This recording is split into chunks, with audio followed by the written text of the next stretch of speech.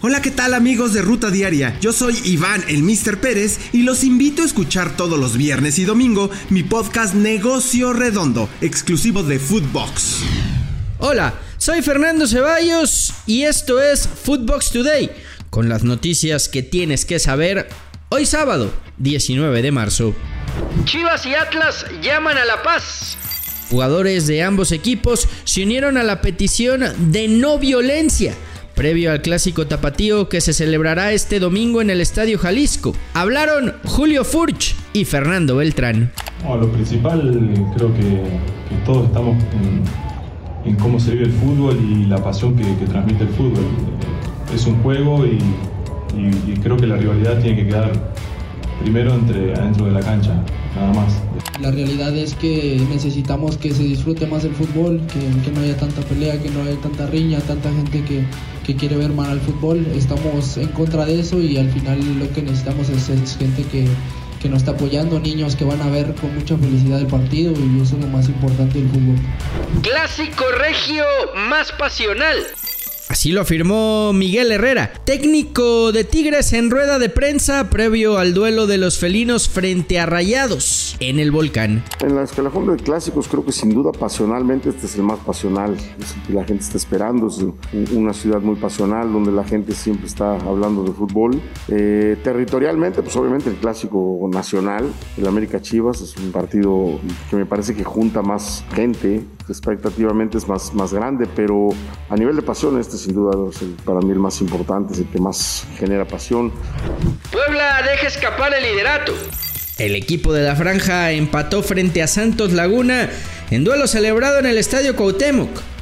Habló Nicolás Larcamón. Hay que saber muy bien analizarlo porque si no podemos cometer el error de no hacer un buen diagnóstico en un momento importante del torneo. Creo que nos enseña mucho de cara a lo que va a ser la etapa final y lo que va a ser las finales del torneo, el formato liguilla, que es mucho más sentenciante cuando tenés este tipo de episodios.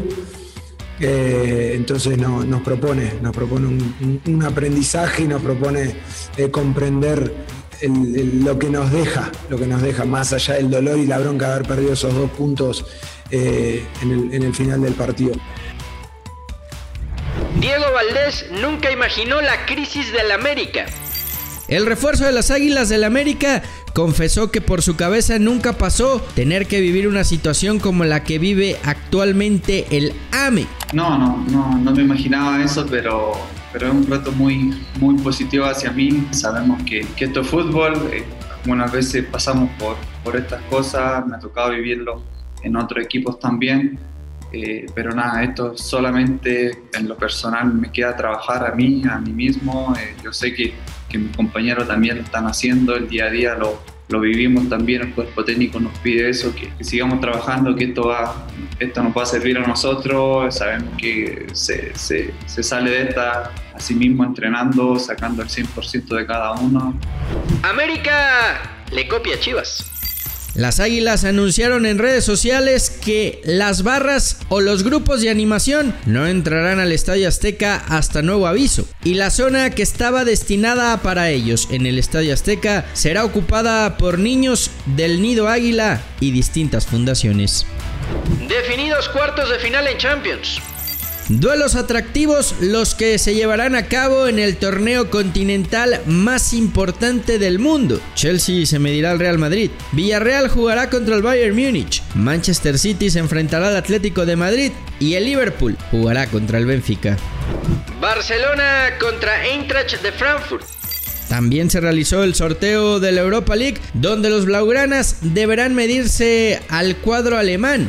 Leipzig por su parte jugará contra el Atalanta, West Ham jugará contra el Lyon y el Braga enfrentará al Rangers de Escocia.